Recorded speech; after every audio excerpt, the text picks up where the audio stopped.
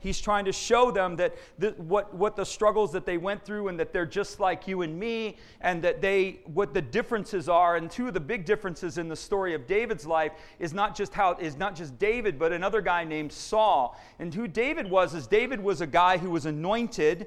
Okay, so what we do is we vote people into office and things like that. What God does is He puts an anointing on their life. He puts a spiritual empowerment over their life, and heaven moves over that person and chooses that person to walk in a certain way or to become something. David received an anointing to be the future king.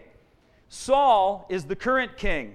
And the big difference between David's life and Saul's life is that David recognized that everything that he had came from heaven. David recognized and had an awareness of Jesus and the relationship with him, with the Lord. Right? He had this understanding. He knew that everything came from God. He acknowledged God. He saw the blessings and the benefits in his life. Saul received his position from the Lord also, but Saul was neither grateful for it nor did he honor God in it. Saul saw it only in light of himself, and Saul became very narcissistic. It was all about him. And so he lived a life of basically self-acknowledgement. Saul, at this point in the story, he's lost his way, and he's trying to kill David. David's just a young guy. He's going to be king in the future. Saul's the current king. So rather than mentoring him, rather than accepting God's word over the situation, Saul should have said, okay, this is what the Lord wants to do. Let me groom this guy. Let me develop this guy. Let me train this guy to be my successor when I die. He didn't do that. He hated David, and he's trying to chase him, and he's pursuing him. He's trying to kill him. Saul's lost it. And in leaving the Lord, he became tormented by spirits. Okay? Saul went into a dark place. He went into a dark path, and he found himself under the influence of things that shouldn't be influencing him, but they were nonetheless. He's chasing David. He's trying to kill him. And he's not just doing it by himself. He's using the resources of the state. Okay? So all the resources at his disposal, he is pursuing David. With the army, with the government, everything he had, he was going after David to try to kill him. We're going to talk a little bit about this. Anybody here ever deal with fear before? Yes, all right. That's right. We not only deal with fear, fear is something that's consistent within our lives. And so we need to understand fear. At this point in the story, David is beginning to deal with fear. A fearless guy, a guy who would throw down everything and run out there to face the giant. Now he's being confronted with a situation that he doesn't know how to handle. He's being confronted with overwhelming circumstances that he had never experienced before, and he finds himself in a place of fear. All of the circumstances in David's life have turned against him. Everything turned against him. Anybody ever had that happen? Yeah? Everything turns against you. And everything turned against David. David goes on the run. He goes down to Judah, which is the state or the province where he was from. And he goes to one of the spiritual centers down there, and it's a city called Nob. And so he goes down to the city of Nob, and he is going to the priest. So David is searching for spiritual help and spiritual guidance in this time of his life because he has nowhere else to turn. And he's trying to turn to the Lord, and so he goes down to Nob, and he visits the priest of the Lord for help. And he goes to Ahimelech, who was the priest of the city. He's hungry, and he's afraid. And he asks the priest for food. Okay, that's the first thing he asks him for. And the priest says, I don't have anything other than the shewbread. Well, what's the shewbread? It's literally called showbread. The priests were required to maintain 12 loaves of bread inside the temple or the tabernacle or whatever they had. So where God was worshipped at the time, there was 3 sections. So they would basically put up a border of curtains. And then inside there would be a tent, so there would be kind of a courtyard around inside these curtains, one door, significant of God's presence. We come in one way, and in the outer courtyard of this sort of tent area, there would be an altar. There would be another like a bowl with water where they would wash. And then there would be a tent, and the tent had 2 rooms. And inside the first room, there were 3 articles of furniture. There was a table of shewbread, which I'll come back to that. There was a candelabra, which had 7 candlesticks attached to one that was to burn continually. Then there was another veil, and in front of the veil, there was an altar of incense that was to burn continually. Okay? And beyond the veil was the Ark of the Covenant, which is where God's presence was. And so David comes to the priest and he says, do you have any food? And he says, I don't have anything but the shewbread, which is only lawful for the priests to eat. Jesus actually references this story. Well, what is the shewbread? The priests were required to maintain 12 loaves of bread in the presence of God, and they were to change it every week. Well, the 12 loaves of bread were representative of the 12 tribes of Israel. And so they're inside of the holy place, not the most holy place, but the holy place, which is the room called. So where the ark was called the most holy place. The outer room was called the holy place. These 12 loaves of bread were significant because they symbolized God's people having access to his presence. Also, they were represented by loaves. Those loaves were to be changed every week. That's why you guys come before the Lord. You're the shewbread. You're coming before the Lord, and you're getting the bread changed every week. You're getting your substance changed every week. Jesus has got a fresh loaf for you this week. He's got something good for you. So they were to change the loaves every week. So David comes before him, and the priests were allowed to eat it. So they were allowed to eat it once they baked the bread. Then when the changeover happened, they were given the loaves, and they were able to eat it. But it was only the priests that were allowed to eat it. So David asks for the shewbread, and the priest gives it to him. Because the understanding was, and this is why Jesus was confronting, if you go back to the story where Jesus was talking to the Pharisees were confronting Jesus over whether or not it was right to heal on the Sabbath, or whether it was right to do certain things on the Sabbath day or the religious assembly day. And Jesus said, have you not read? Okay, that's the first insult. If you're a Pharisee, that's all you did every day was read. That's all you did. Their whole life was immersed in the study of the Scripture. And so when Jesus looks at them and goes, haven't you read? I mean, they would be like, so the first thing he does is insult their pride. Okay, Jesus would never do that. Of course he would. He's the rock of offense. That's what he does. He offends you, and he moves you off of your position in order that you could humble yourself and receive something new. So the gospel is all about offending people. It really is. You're a sinner. You're lost. You're hopeless and helpless. You can't save you. No matter what you do, you are lost. I was just talking to a guy this week. He said, so what if I raise my family? What if I love my wife, raise my kids, and live a great life and do really good my whole life? Are you telling me I'm going to hell without Jesus? I said, 100% certain. I didn't blink. I didn't stutter. I didn't even question it. 100% certain you're going to hell without Christ. 100%. Because your good works don't save you.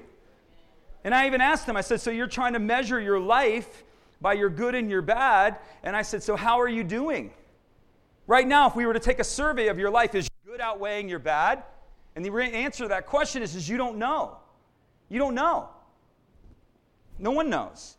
But in Christ, you can know, right? And so Jesus was confronting them. He was offending them, pushing them back in order for them to understand that there's a law higher than the one that was written. The law of life supersedes the religious law. And they were all about the religious law. We need to keep ourselves pure and holy. Only the shewbread can be eaten by priests. We have to ceremonially wash our hands in a certain way before we eat. We cannot heal on the Sabbath. We cannot do good on the Sabbath. They're rubbing grain together and eating grain. Why? That's a work on the Sabbath. They're not allowed to do this. They had put the religious law as the highest standard. And Jesus said, you're missing the point. Completely. Completely. That's why churches in the holiness tradition, they don't understand that God's a God of grace. And we want to run around and make sure everybody's holy. I saw you smoking a cigarette, man, out back. I don't know, I saw you coming out of an R-rated movie. Oh, dude, I heard that Jay-Z song going on your radio as I drove by. We're all finger pointers. Righteous and religious finger pointers at one another. All things are lawful, not all things are profitable. That's hard for Christians to understand. Oh, all things are lawful. You're free in Christ, but not all things are going to profit you. A lot of the things that you were free to do will bring destruction into your life. The church is not the arbiter of holiness, Christian. The Holy Spirit is the arbiter of holiness. It's not whether you offend the pastor. It's whether you grieve the Spirit of God who is in you and who has sealed you. That's the real question that needs to be addressed. When the Spirit bears witness against your conscience and you violate it, you're grieving the Spirit. It's not my standard that you need to uphold. It's not the church's standard that you need to uphold. It's not a religious institution that you need to uphold. It's the Spirit of God's standard that you need to uphold.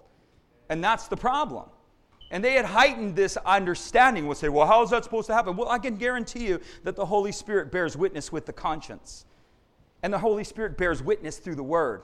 And the Holy Spirit bears witness through the testimony and the teaching.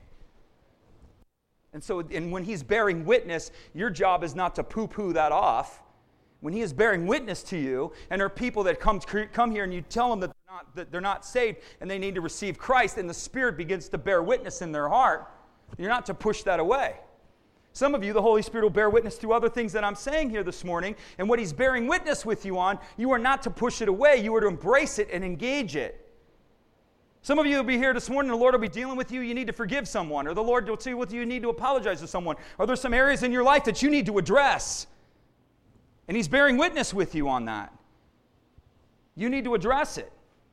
That's the idea. And they had heightened this understanding of the religious law beyond the law of life. The law of the Spirit of what? Life in Christ Jesus sets us free from what? The law of sin and death. The letter kills, but the Spirit gives life. The Word of God means nothing unless it's empowered by the Spirit. The Word of God is insanely powerful. It's a sword, and you can wield it and cut people to pieces with it. Or you can operate by the Spirit of the physician, the great physician, and you can use it to surgically do things in people's lives that bring health and life and not harm. You see the difference? And they were operating by a sword, and they were hacking the people. And Jesus told them, you're a brood of vipers, you're a bunch of hypocrites, you put laws and regulations on people, and you yourself do not hold yourself to the same standard. Sounds like our political system, doesn't it? Laws and regulations for you, but we're exempt from that. We don't have any regulations over us at all. That's how it was. That was the religious system. They put the regulations on the people, but they themselves, they were not accountable to that. And they would judge the people when they themselves were not even accountable to the same standard that they let out. And Jesus called them hypocrites. And this is what's happening here. Ahimelech understood at this time in history that there was a higher law and that this man's life was more important than a religious mandate. Hello. This man's life is more important than us upholding some righteous standard. God set the righteous standard down as a guide. Life is the law. Liberty is the law. That's why when they looked at Jesus when He was going to heal, they were so offended. How dare you violate the Sabbath by healing a guy? I mean, that's how blind they are. There are Christians and there are churches in America that are so blind with religion, they can't see. Just blind. Oh, no. I mean, it's like if a sinner walks into their midst, they're all like freaked out because they're so starched pure and they're so self-righteously perfect that they can't tolerate any kind of imperfection around them. That's why they were offended at Jesus. Jesus hung out with broken people. No perfect people allowed. It didn't matter their social status. Some of them were wealthy. Matthew was rich. He was a tax collector. He was rolling. I mean, the dude was the one with a house on the hills and the 22 rims, man. That's him. He was driving in the Escalade with the tinted windows. That was Matthew. He wasn't hurting. He had plenty of money. So it wasn't an issue of poverty. He was broken spiritually. He had no means to help himself. No means. So that's the issue. And a lot of times we get freaked out because we don't want anybody perfect, anybody broken. And churches wander around and we all want to pretend. Sunday's the day of hypocrisy. You know? It's like we all pretend to be something that we're not. And we just throw that right into the fan and say, forget that, man. We're not that way. We're broken people following Jesus. I'm not perfect, but He is, and He loves me just because. It's not my righteousness that makes me acceptable. It's His. It's not my imperfections or my perfection that makes me acceptable. It's His perfection. Not about me, it's about Him. Jesus, friend of sinners, tax collectors, broken people. And so this Ahimelech honored David and understood the higher law. Next slide. And Saul lost all perspective. Saul's chasing after him. And so when David goes to Ahimelech and he's getting the bread, he looks over and there's this guy named Doeg. And Doeg was the king's keeper of the shepherds. So Doeg worked for Saul. And he was overseeing a portion of Saul's wealth or kingdom wealth. Only problem with that was Doeg was an Edomite. Edomites were traditional enemies of the Jewish people. And so here's just shows you how far Saul had lost perspective. He'd committed kingdom resources into the hands of not just an enemy, but a starch unbeliever. And so here's Doeg overseeing the resources of the kingdom, an Edomite.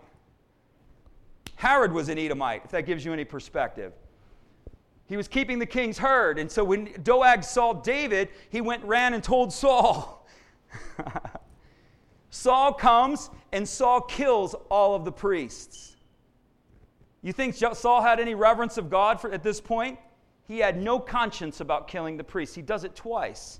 He murders them all. He said, oh, you helped David? Boom, he kills them all. Kills them all. Then he finds David in another place, sees the priests helping him, boom, he kills them again.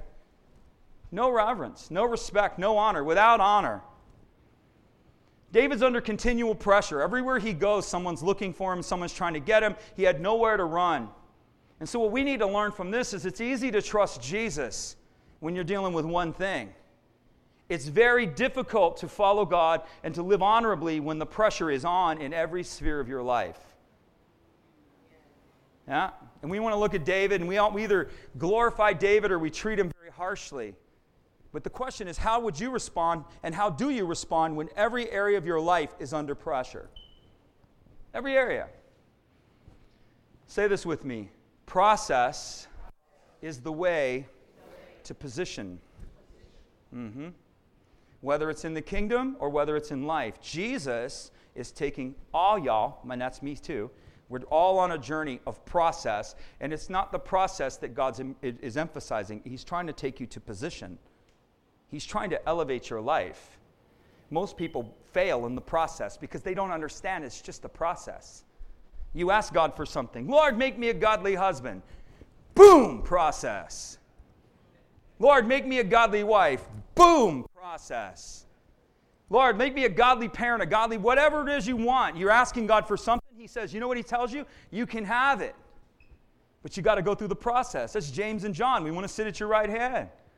Jesus said, it's not mine to give, but you can have position if you're able to drink of the cup. Are you able to go through the process? You can have it. You want it? You have it, but it's a process. That's the issue. And Christians don't understand the process, and we have bad theology and bad teaching in our churches that says if it's difficult, God must not be in it. Who told you that? Where do we get this from? It's nonsense. If it's difficult, Jesus is probably in it. He's teaching you. He's taking something from your life. He's transforming you into who you truly are. Marriage, parenting, success, calling, destiny. Everything involves process. Everything. Everything. There's 3 things in the Bible that are very significant: bread, oil, and wine. It's interesting that all 3 of those things are produced by crushing. Wheat has to be crushed before it's made into flour. Wine has to be crushed before it's made, or grapes have to be crushed before they're made into wine. Oil has to be crushed. The olives have to be crushed before it's made into oil. And all 3 of those are extremely significant markers of our faith. We want the bread, it requires crushing. We want the wine, it requires crushing. You want the anointing, it requires crushing. Jesus went through all of them. He was crushed, he's the bread of life. His wine, his body was crushed. His blood shed, he's the wine, he's the anointing, he's all of that. All of that. And you can have it too. Now, we're not talking about salvation here, people. There's a difference between salvation and purpose. You understand this? Getting saved is not that we just have, again, we have these really crazy dynamics. We think that it's just getting saved, showing up and going to church and doing the best we can. That's what we're for. Again, who told you that? That's not in the Scripture. It's not in the Bible. We are called to run towards a mark. We're called to reach for the high places. We're called to go forth in His name and to bring the kingdom. That's what we're called to do. All of you are called to a position. All of you are called to influence. All of you are called to some form of leadership. That doesn't mean you're in pastoral ministry per se or in the fivefold ministry. Your marketplace is ministry. Your family is ministry. Your neighborhood is ministry. Your finances are ministry. If you ever thought about that, every area of your life is ministry, and we're all called to it. You want more? It requires process. More, say this with me, more I can have if I'm willing to endure the process. People quit in the process because it gets hard. It gets hard. Yeah. And David lost everything. Everything. And everywhere he went, he was in a process. And the pressure was on him to see if he was going to speak against the Lord or if he was going to be faithful. The pressure was on him to see if he was going to take matters into his own hands or if he was going to trust God for the end result. He could have cursed God and said, forget this, I don't want anything to do with it. He did kind of go off on a little crazy land experience, but he came back around. Even though he moved away from his center, he came back to it. He could have killed Saul. He didn't kill Saul. He waited on the Lord. And the pressure's on him to test his character to see if he can handle the weight of greater responsibility. Say, I want to do this. God says, great, let's develop your character so that you can handle the weight of that responsibility. That's why ministries collapse. That's why pastors fall. That's why families split. That's why all of these things happen to us, is because our character cannot sustain the wealth that comes upon us. People want money. Most people, if they were given money, they would literally destroy themselves. Literally destroy themselves. We think that giving money to the poor is the answer. Giving opportunity to the poor is the answer. Giving money to the poor is not the answer. I know that's going to rub some of you the wrong way, because a lot of people, as soon as they get money, they go out and destroy themselves. They didn't have a problem with alcohol until all of a sudden they got $50 in their pocket. Now they're, it's true. We have to develop the character to sustain it. People cannot sustain what God wants to give them, and their life collapses. The issue is not whether God wants to bless. The issue is have you allowed your character to be developed to hold it? Have you? I tell people when they get married, it's not saying yes to that girl. It's saying no to every other one. I'm ready to say yes, and I'm ready to say yes right now. I'm like, I'm sure you are. But are you ready to say no to every other one for the rest of your life? If that answer, you can't answer that one, then we better have another conversation. Because that's what marriage is. And that's where you're going to be tested. And that's where the character comes down. The character comes down right there. Crickets. Circumstances will be relentless until change is produced. Some of you, your circumstances were not changed because you are not changing to where God wants you to. It's this constant pressure. Until you make the change, nothing's going to shift. You have to make the change spiritually, emotionally, perspective intellectually, physically, choices. You have to make the change. In order for that environment to change, it's not changing on its own. There's something with you that has to change. And then when you change, all of a sudden the season changes. When you change, everything else changes. Some of you, it's your faith. You don't activate your faith. And the devil runs over you like a steamroller. And you're like, oh, God just lets this happen to me. Jesus isn't letting anything happen to you. You're letting it happen. You have authority, Christian. Until you learn, it's not going to change. Jesus isn't going to do anything. God, fight the devil for me. He's not going to. He's already fought the devil. He's already crushed the devil's head, and he's given you authority and says, now use it. Exercise what I've given you. And if you won't, then nothing's changing. I'm giving you gospel here. I'm giving you Christianity in the now. Right? This is what this stuff looks like in the real world. This isn't shiny, happy people. You know what I'm saying? Where we all pretend that this thing, it's like the emperor has no clothes. We present a form of Christianity and everybody just kind of pretends. It doesn't look like that. It looks like this. We wrestle. You know what it looks like to wrestle? You're going to get an armpit in your face. That's what it looks like. And you know what else it looks like when you wrestle? You're going to have to put your armpit in somebody in that devil's face. You're going to have to get him in a leg lock and go, you will not have my home. Oh, Jesus is just letting all these things happen to me. I just can't believe God won't hear me. He's heard you. And He's given you His Spirit. And He's given you His anointing. He's given you His Word and His promises. And He expects you to do something foolish. Speak. Pray. Declare. Bind. Loose. That makes no sense. Welcome to the planet. It doesn't make any sense. The foolish things are what confound the wisdom of this world. And God calls us to be fools. And He calls us to be children. And He calls us to humble our pride beneath that of what the world accepts. And we speak to the wind. That's what He told Ezekiel. Prophesy to the wind. The wind? Are you serious? I'm supposed to prophesy to the wind? Wow. Prophesy to the wind. Says in Psalms, speak to the womb of the dawn. That makes no sense. No duh. It makes no sense. Well, do you mean, tell me the womb? The dawn has a womb? Oh, that's just stupid. Well, according to Jesus, the dawn has a womb. And so we need to speak into the womb of the dawn and declare what that day is going to bring forth. Speak into the womb of the dawn. Makes no sense. But it's what he said, right? Go wash in the pool of Siloam. That makes no sense. March around the city 6 times, and on the 7th time, blow the trumpet. Who'd do that? No, seriously, would you do that? You'd be like... And you know what he told him to do? Shut up while you're walking. Don't open your mouth. I don't want to hear your complaints. I don't want to hear your words of doubt. I don't want to hear any kind of conversation about this. I want you to do it. Sometimes, Christian, you got to shut up and do it. And stop complaining. Well, I don't understand this. This doesn't make any sense to me. Just do it. Just do it. Well, I don't feel like it. Feeling has nothing to do with it. You got to get to the point where you realize feeling and emotion, if anything, you're going to have negative emotion. Negative emotion. You're not going to want to do it. Your emotions to do it is going to be negative. And so you have to accept that as the norm. The emotions are negative. That's normal. Do it anyway. It doesn't make sense.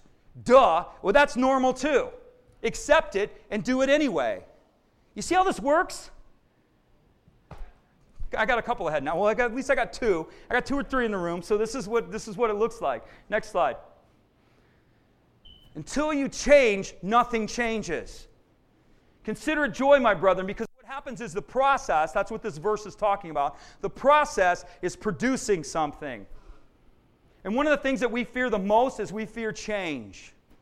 We don't like to change. We don't like change. Jesus is all about change. He is. And you know what he wants to do the most? Change you. But I like me. Well, you know what? Jesus loves you too much to leave you the same. He is working on you. He's transforming you. It's the word metamorpho in the Greek, and it literally means how a caterpillar goes from one state to the other. That's the word picture. God is wanting to transform you from one state to another. He wants to make you who you truly are. He wants to reveal to you who you truly are. You're not a caterpillar until you become a butterfly. Then all of a sudden you're like, wow, I was that? But that only happens through encounter. That only happens through transformation. That only happens with alignment of your life into the things of God. If you continually align your life with the culture, you're going to get the culture. Don't expect anything different. Until you align every aspect of your life with the kingdom, seek first the kingdom and what is right to Him. Until you do that, nothing's coming. But once you align with the kingdom, and once you live towards the kingdom, and every area of your life is lining up with the kingdom. It's not what I say, it's what He says. It's not what I want, it's what He wants. And you line it up, then you seek first the kingdom, and that is what's right to God. Now things start being added to you. You want to know why things aren't being added to you? Because you're not seeking first the kingdom and what is right to Him. Let's just make no mistake about this. Let's be very clear. You say, well, I don't want to seek the kingdom. That's fine, you don't have to. I'm saved and I like doing my own thing. Okay, go do that. But don't expect to receive anything from the Lord. James says you're double-minded. The double-minded, the one that says, well, I want it on my own terms, you're double-minded. And it says, okay, you can be double-minded, but just understand that you will receive nothing from the Lord. I would rather have God's blessing 1,000 times more than I would have 1,000,000 blessings from people. The Lord's blessing, He adds no sorrow to it. The Lord's blessing, what He gives, no one can take it away. What men give, they can take it away. When men honor you, they can take back their honor. When Jesus honors you, He doesn't take it back. The gifts and callings are without repentance. He doesn't change His mind. What He gives, He blesses you with. Oh, I could go off on this, but I won't. I'm going to keep moving. Pressure reveals what we believe about Jesus. That's what it does. When the pressure comes on you in all of these areas of your life and you're completely disoriented. I'm not talking about 4 areas of your life are going right and one's going wrong. David had every area of his life under pressure. Financial, relational, spiritually, every area of his life was under pressure. Every area. And what it does is it reveals what we believe about God. Is God good? Do you believe that He's good? believe that he is able? Do you believe that he is willing? And do you believe that he cares? That's the question. What it does is it reveals your belief system. It reveals what you believe about yourself. It reveals what you trust in. Right? You can lose everything, but if you trust in Jesus, it's coming back. If you understand the kingdom and the principles, I said it's coming back. I don't care what you lose. I serve the God of the resurrection. Nothing dies without the power of life to come back. And in God, what dies comes back in a greater form. That's who I serve. So loss means nothing. I do not count my life dear to myself. It doesn't mean anything. What matters is the glory and the God and the power that I carry, and understanding that and learning how to release that. That's what matters. That's the only thing that matters. And so when the pressure's on, it shows you what you trust in. You trust it in your relationship. You trust it in your bank account. You trust it in your degree. You trust it in your knowledge. You trust it in your family. You trust it in who you thought you were. And what pressure shows you is that everything you trust in cannot be counted on. If you think you're going to count on your bank account, just hold on. I'm serious. If you think you're counting on your social media status or whatever it is that you're putting your faith in, that stuff shifts like the sand, man. Money comes and money goes. It's just the reality. But it shows you. What you trust in? It shows you. Do you know who you are? I've lost everything. I don't care. Son of the highest, take your place. Take your rightful place. You are not a beggar. You are not subject to this world. This world is subject to you. It took you 10 years to get it. It'll take you 3 to get it back. I'm serious. Anybody that knows Jesus, knows and has experienced this, knows exactly what I'm talking about. You can get it back faster because you know more now. And you make less mistakes. You don't make 5 years of mistakes. You know, well, I'm not doing that again. This is the way. Do you know who you are? Oh, God just doesn't love me, and if this wouldn't be happening to me, if God didn't love me, you don't know who you are. You have no clue. And the pressure has just revealed to you, you don't know who you are. I didn't say he didn't love you. What I said is you don't know who you are. So the challenge is now you discovering who am I? And you have to take yourself by the horns, and you have to grip your life, and you have to speak what is true over your life. Sons and daughters, people. Heirs, adopted with full rights of inheritance. I don't feel that way. I don't care what you feel. That's what heaven says about you. Take your rightful place. The bread is for the children. Well, who are the children? We're the children. Those who are in Christ are the children. We're all children of God. Wrong theology. The world is not children of God. The world is God's creation. Those in Christ are the children of God. To those who receive Jesus, those are the ones that were given the power to be children of God. No one else. They're God's creation. You're the children. In Christ, you're the children. You are heirs with full rights. And the bread is for you. Just a thought. Knowledge, how do you see yourself? Do you know what your authority is? That's what pressure shows you. You have to take authority. In the face of overwhelming opposition, you have to take authority. In the face of the Goliaths and the giants and the Amalekites and being outnumbered 100 to 1, you have to stand and take authority. I don't want to do that. Well, then you're going to get run over. The kingdom of heaven suffers violence. The violent take it by force.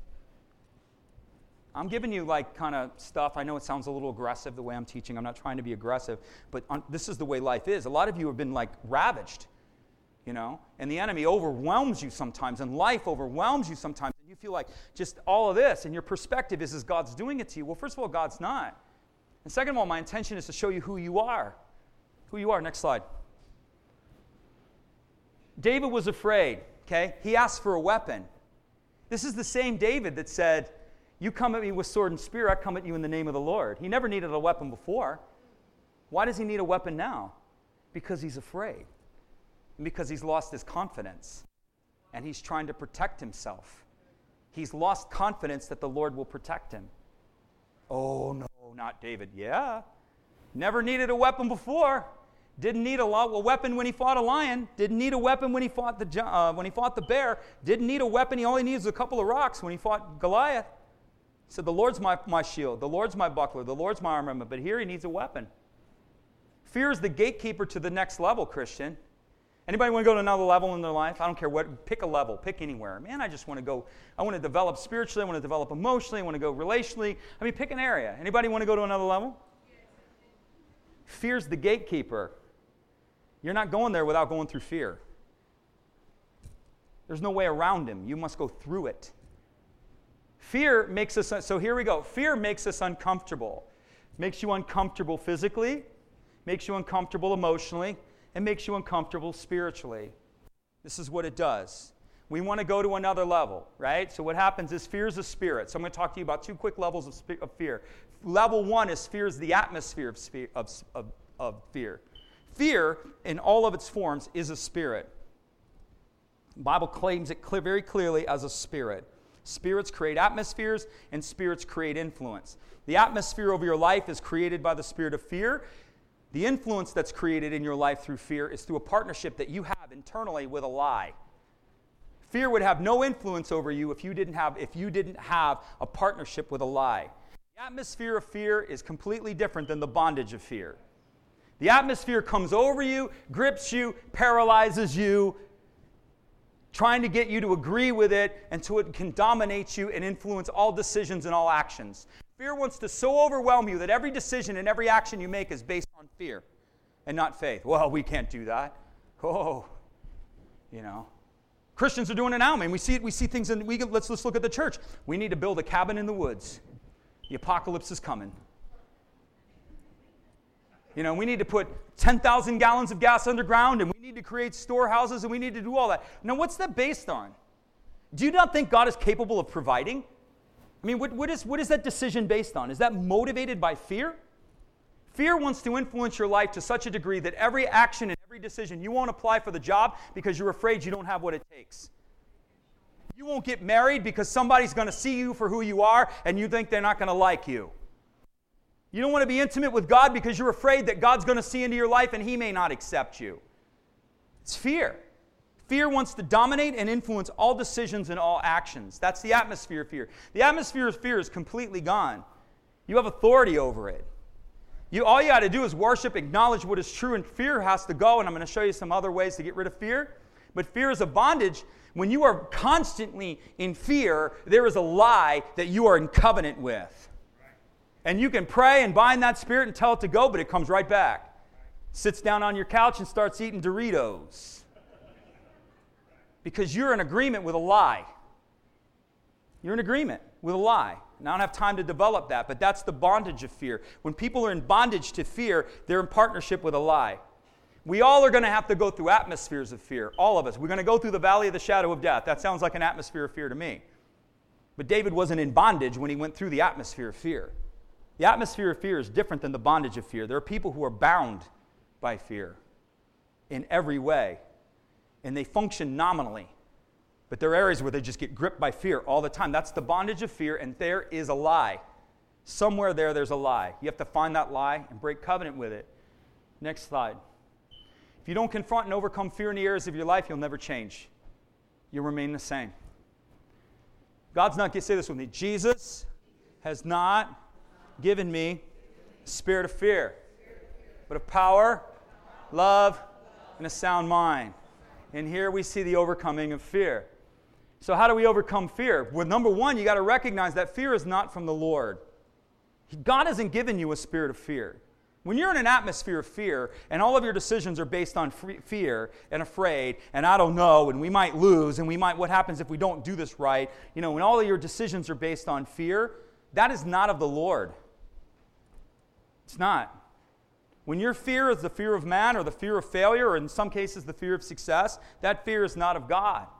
You have to recognize that fear is not of God. How do we overcome fear? By power, love, and a sound mind. What does that look like? Power means confession. Fear says, nobody likes you. Power says, Jesus likes me, and that's the only opinion that matters. It doesn't matter what anybody thinks of me. Jesus likes me. I have an audience of one. That's it. If He's happy with me, then what else matters? And He's always happy with me. He's in a good mood, right? That's confession. What do you say? What do you say? Your confession is what you have to recognize. You have to pray. Bind the spirit of fear. Declare the things. Anointing and presence. Psalm 34 says, exalt the Lord together. Praise Jesus. Thank God. You have power in you. Access your anointing. Come together with other believers. There's another. Exalt the Lord together. Speak forth. In Psalm 34, David, which is writing the psalm based on 1 Samuel 21, that psalm came out of that story. David does three things. He exalts the Lord. He speaks forth what God has done. He speaks forth what God is doing, and he speaks forth what God is going to do. That's the context of that psalm. And he was afraid. Clearly he was afraid. And he wrote that psalm out of that context of fear. And how did he overcome fear? He spoke forth. God has delivered me. God is delivering me. God will deliver me. I am his. He loves me. I am righteous before him. He will never fail. He has never failed me. He is not failing me now, nor will he fail me in the future. I mean, he goes into a whole bunch of different layers, but he does those three things over and over again. What God has done, what God is doing, what God is going to do. Love, here's the second one. So power overcomes fear. Power is not going to help you with the lies. If you're in the bondage of fear, you're going to have to deal with the lies and why you believe them. You're going to have to deal with it. You have to confront why you believe what you believe. Why do I believe no one likes me? Why do I believe I'm unworthy? Why do I believe I'm unlovable? Why do I believe I'm inadequate? Why believe I can't? Why do I believe these things? You have to confront the lie. What you believe, God says this and you believe that. That's a lie. Devil operates in covenant with lies. He had to get Adam and Eve into a lie. As soon as he got him into lies, he assumed power. That's how he gets power over us. He has no authority over us, but he has authority through the lies that we believe. Well, God doesn't heal today. That's a lie. Who told you that? God, I can't prophesy. I could never walk in the Spirit. That's a lie. Who told you that? I'll never succeed. I won't prosper. That's a lie. I'm never going to get married. God doesn't have anyone for me. That's a lie. Who told you that? No, seriously, who told you that? I can tell you right now, Jesus isn't telling you that. None of that. And there's more. There's a lot of things he's not telling you that we believe. Do you know that you're loved? So love overcomes fear. Do you know you're loved? Do you know who loves you? Here's the question. Do you know, Christian? Not here, but do you know that you are loved? And do you know who loves you? It's the question. Christians struggle deeply with unworthiness. We know that we're loved in some kind of abstract form, but we don't really. I'm loved. I can do no wrong. I didn't say I do everything right, but in God's eyes, there is nothing that I can do that will separate me from him with his desire to love me. What can separate us from the love of God? That's not a poem. You are loved and you are perfectly accepted. It doesn't mean that everything you're doing is right. It doesn't mean that the choices that you make are going to produce a good result. That's not what it means. But it means you're loved. In spite of your situation, in spite of your circumstances, even in spite of your choices. Your choices do not disqualify you from Jesus' love. Your choices can disqualify you from your destiny, but your choices cannot disqualify you from his love. And so let's define love. Love is to seek the highest good. God will always be working in your life to bring about the best good, a good that's better than what you understand. Love is not an emotion to the Lord. It's not a feeling. It's not this deep, engaging emotion that he has. Love is an intention to bring about the highest good. That's how God loves us. God so loved. His intention was to bring about our highest good, so he sent Jesus, which is our highest good, salvation. Everything is towards our highest good. Do you know that you're worthy? Ephesians chapter 1 is a good verse for you guys, or a good chapter for you guys to read. It says you're chosen. Say it with me. I'm chosen. You're chosen. That's right. Why am I chosen? Because you chose Jesus. He's chosen the world to choose him. But the world, not all in the world will choose him. But those who do choose him are chosen by him. That's how it works. Jesus has chosen the world. And then when you choose him, you become the chosen. You're chosen. You're not ordinary. You're not beneath. You are actually above. Say this with me. I'm blessed with spiritual power. I am holy without blame. Say this. I have a predetermined destiny. I am adopted with full rights of inheritance. There's no love and fear, but perfect love casts out fear. Next slide. Last slide, I think. I'm running out of time. Sound mind. So we have to know we have power. We have access to power. We have access to love. And I'll take you through an exercise at the end here. So the last one is the sound mind. God's given you a sound mind. What's a sound mind? It's the mind of Christ. It's the ability to understand and think from heaven to earth, the access of the mind of Christ through the power of the Spirit. That's what it looks like. You have to activate the mind of Christ. You got to get into the Spirit and begin to activate the mind of Christ. You have access to the mind of Christ. You say, I don't know what it looks like. Well, have you ever gone there? You get in the Spirit and you're just like, wow, I see things differently. I think differently.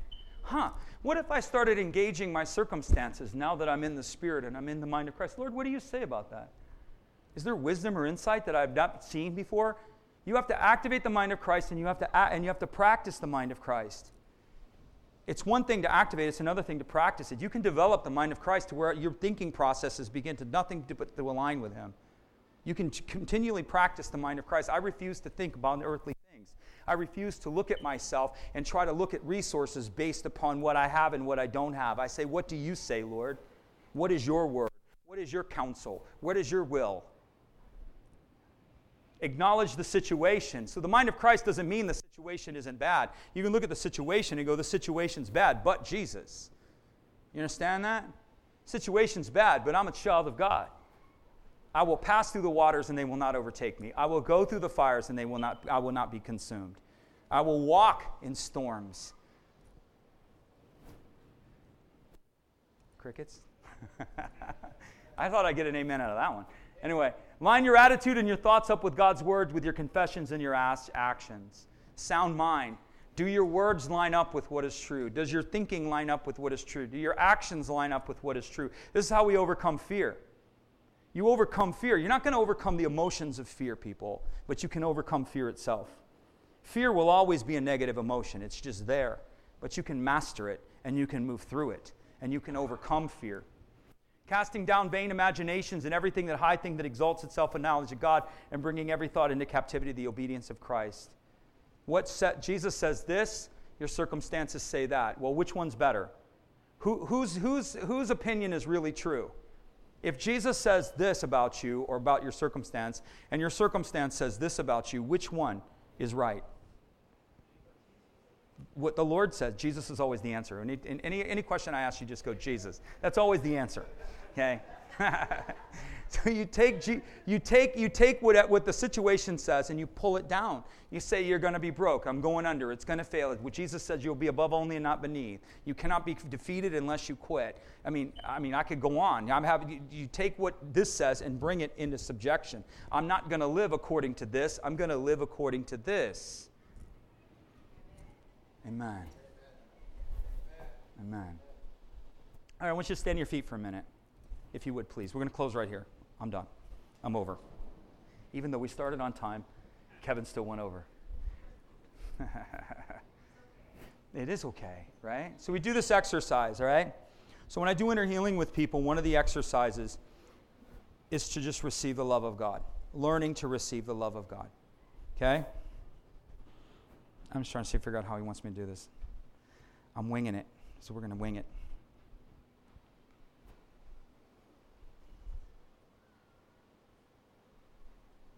All right, I just want to see yourself in the Spirit. And as best as you can see, whether by faith or by encounter, I want you to see the Lord say something to you. He says this to you. He says, I would like to give you a gift. And he asks your permission to give him the gift. Does he have your permission? You have to verbalize it. Does he have your permission to give you a gift? Yes. So I want you to see, feel, however, see the Lord laying his hand on your head and his hand on your heart. And as soon as he lays his hands on you, there's a power coming into you. And I want you to feel power resonating in you. Power just begin to move inside of you. And as that power begins to move, I want you to open up your spirit and let it get bigger. And into that power comes down into that is the words perfectly loved. So I want you to let perfect love come into you with that power and just begin to move through you. Just begin to resonate inside of you. Perfect love. And he's going to release another thing. It's called accepted. And I want you to give yourself permission, and I want you to receive the power, and I want you to receive perfect love, and I want you to receive acceptance. And I want you to let it move out as far as it'll go. It's going to move out. It's going to resonate. It's going to literally move out really beyond you. And then I want it to come down, and you're just going to feel this place of stillness and this place of rest. And when we hit that place of stillness and we hit that place of rest, that's the fullness. Just receive it. I'm just going to give you about 5 seconds here to just do it. You can go home and practice this again if you want. Father, we just thank you so much, Lord, that you love us, that we are accepted in you, and that perfect love casts out fear. When we are perfectly loved, there is no room for fear. Fear has no authority over us. We are loved. If God is for us, who can be against us? What can separate us from your love? So, Father, we want to honor you for your love. We want to honor you for your acceptance, and we want to bless you today. And I want to bless these people with everything you came to bring to them. So I just release that. I just activate that, and I honor you into their lives. And let me bless you one more time. May the Lord bless you. May the Lord keep you. May the Lord cause his face to shine down upon you. May the Lord be gracious to you and give you peace. In Jesus' name, amen. God loves you. We love you. Have a great week. We got a potluck this afternoon. Come back for it after the 11:30.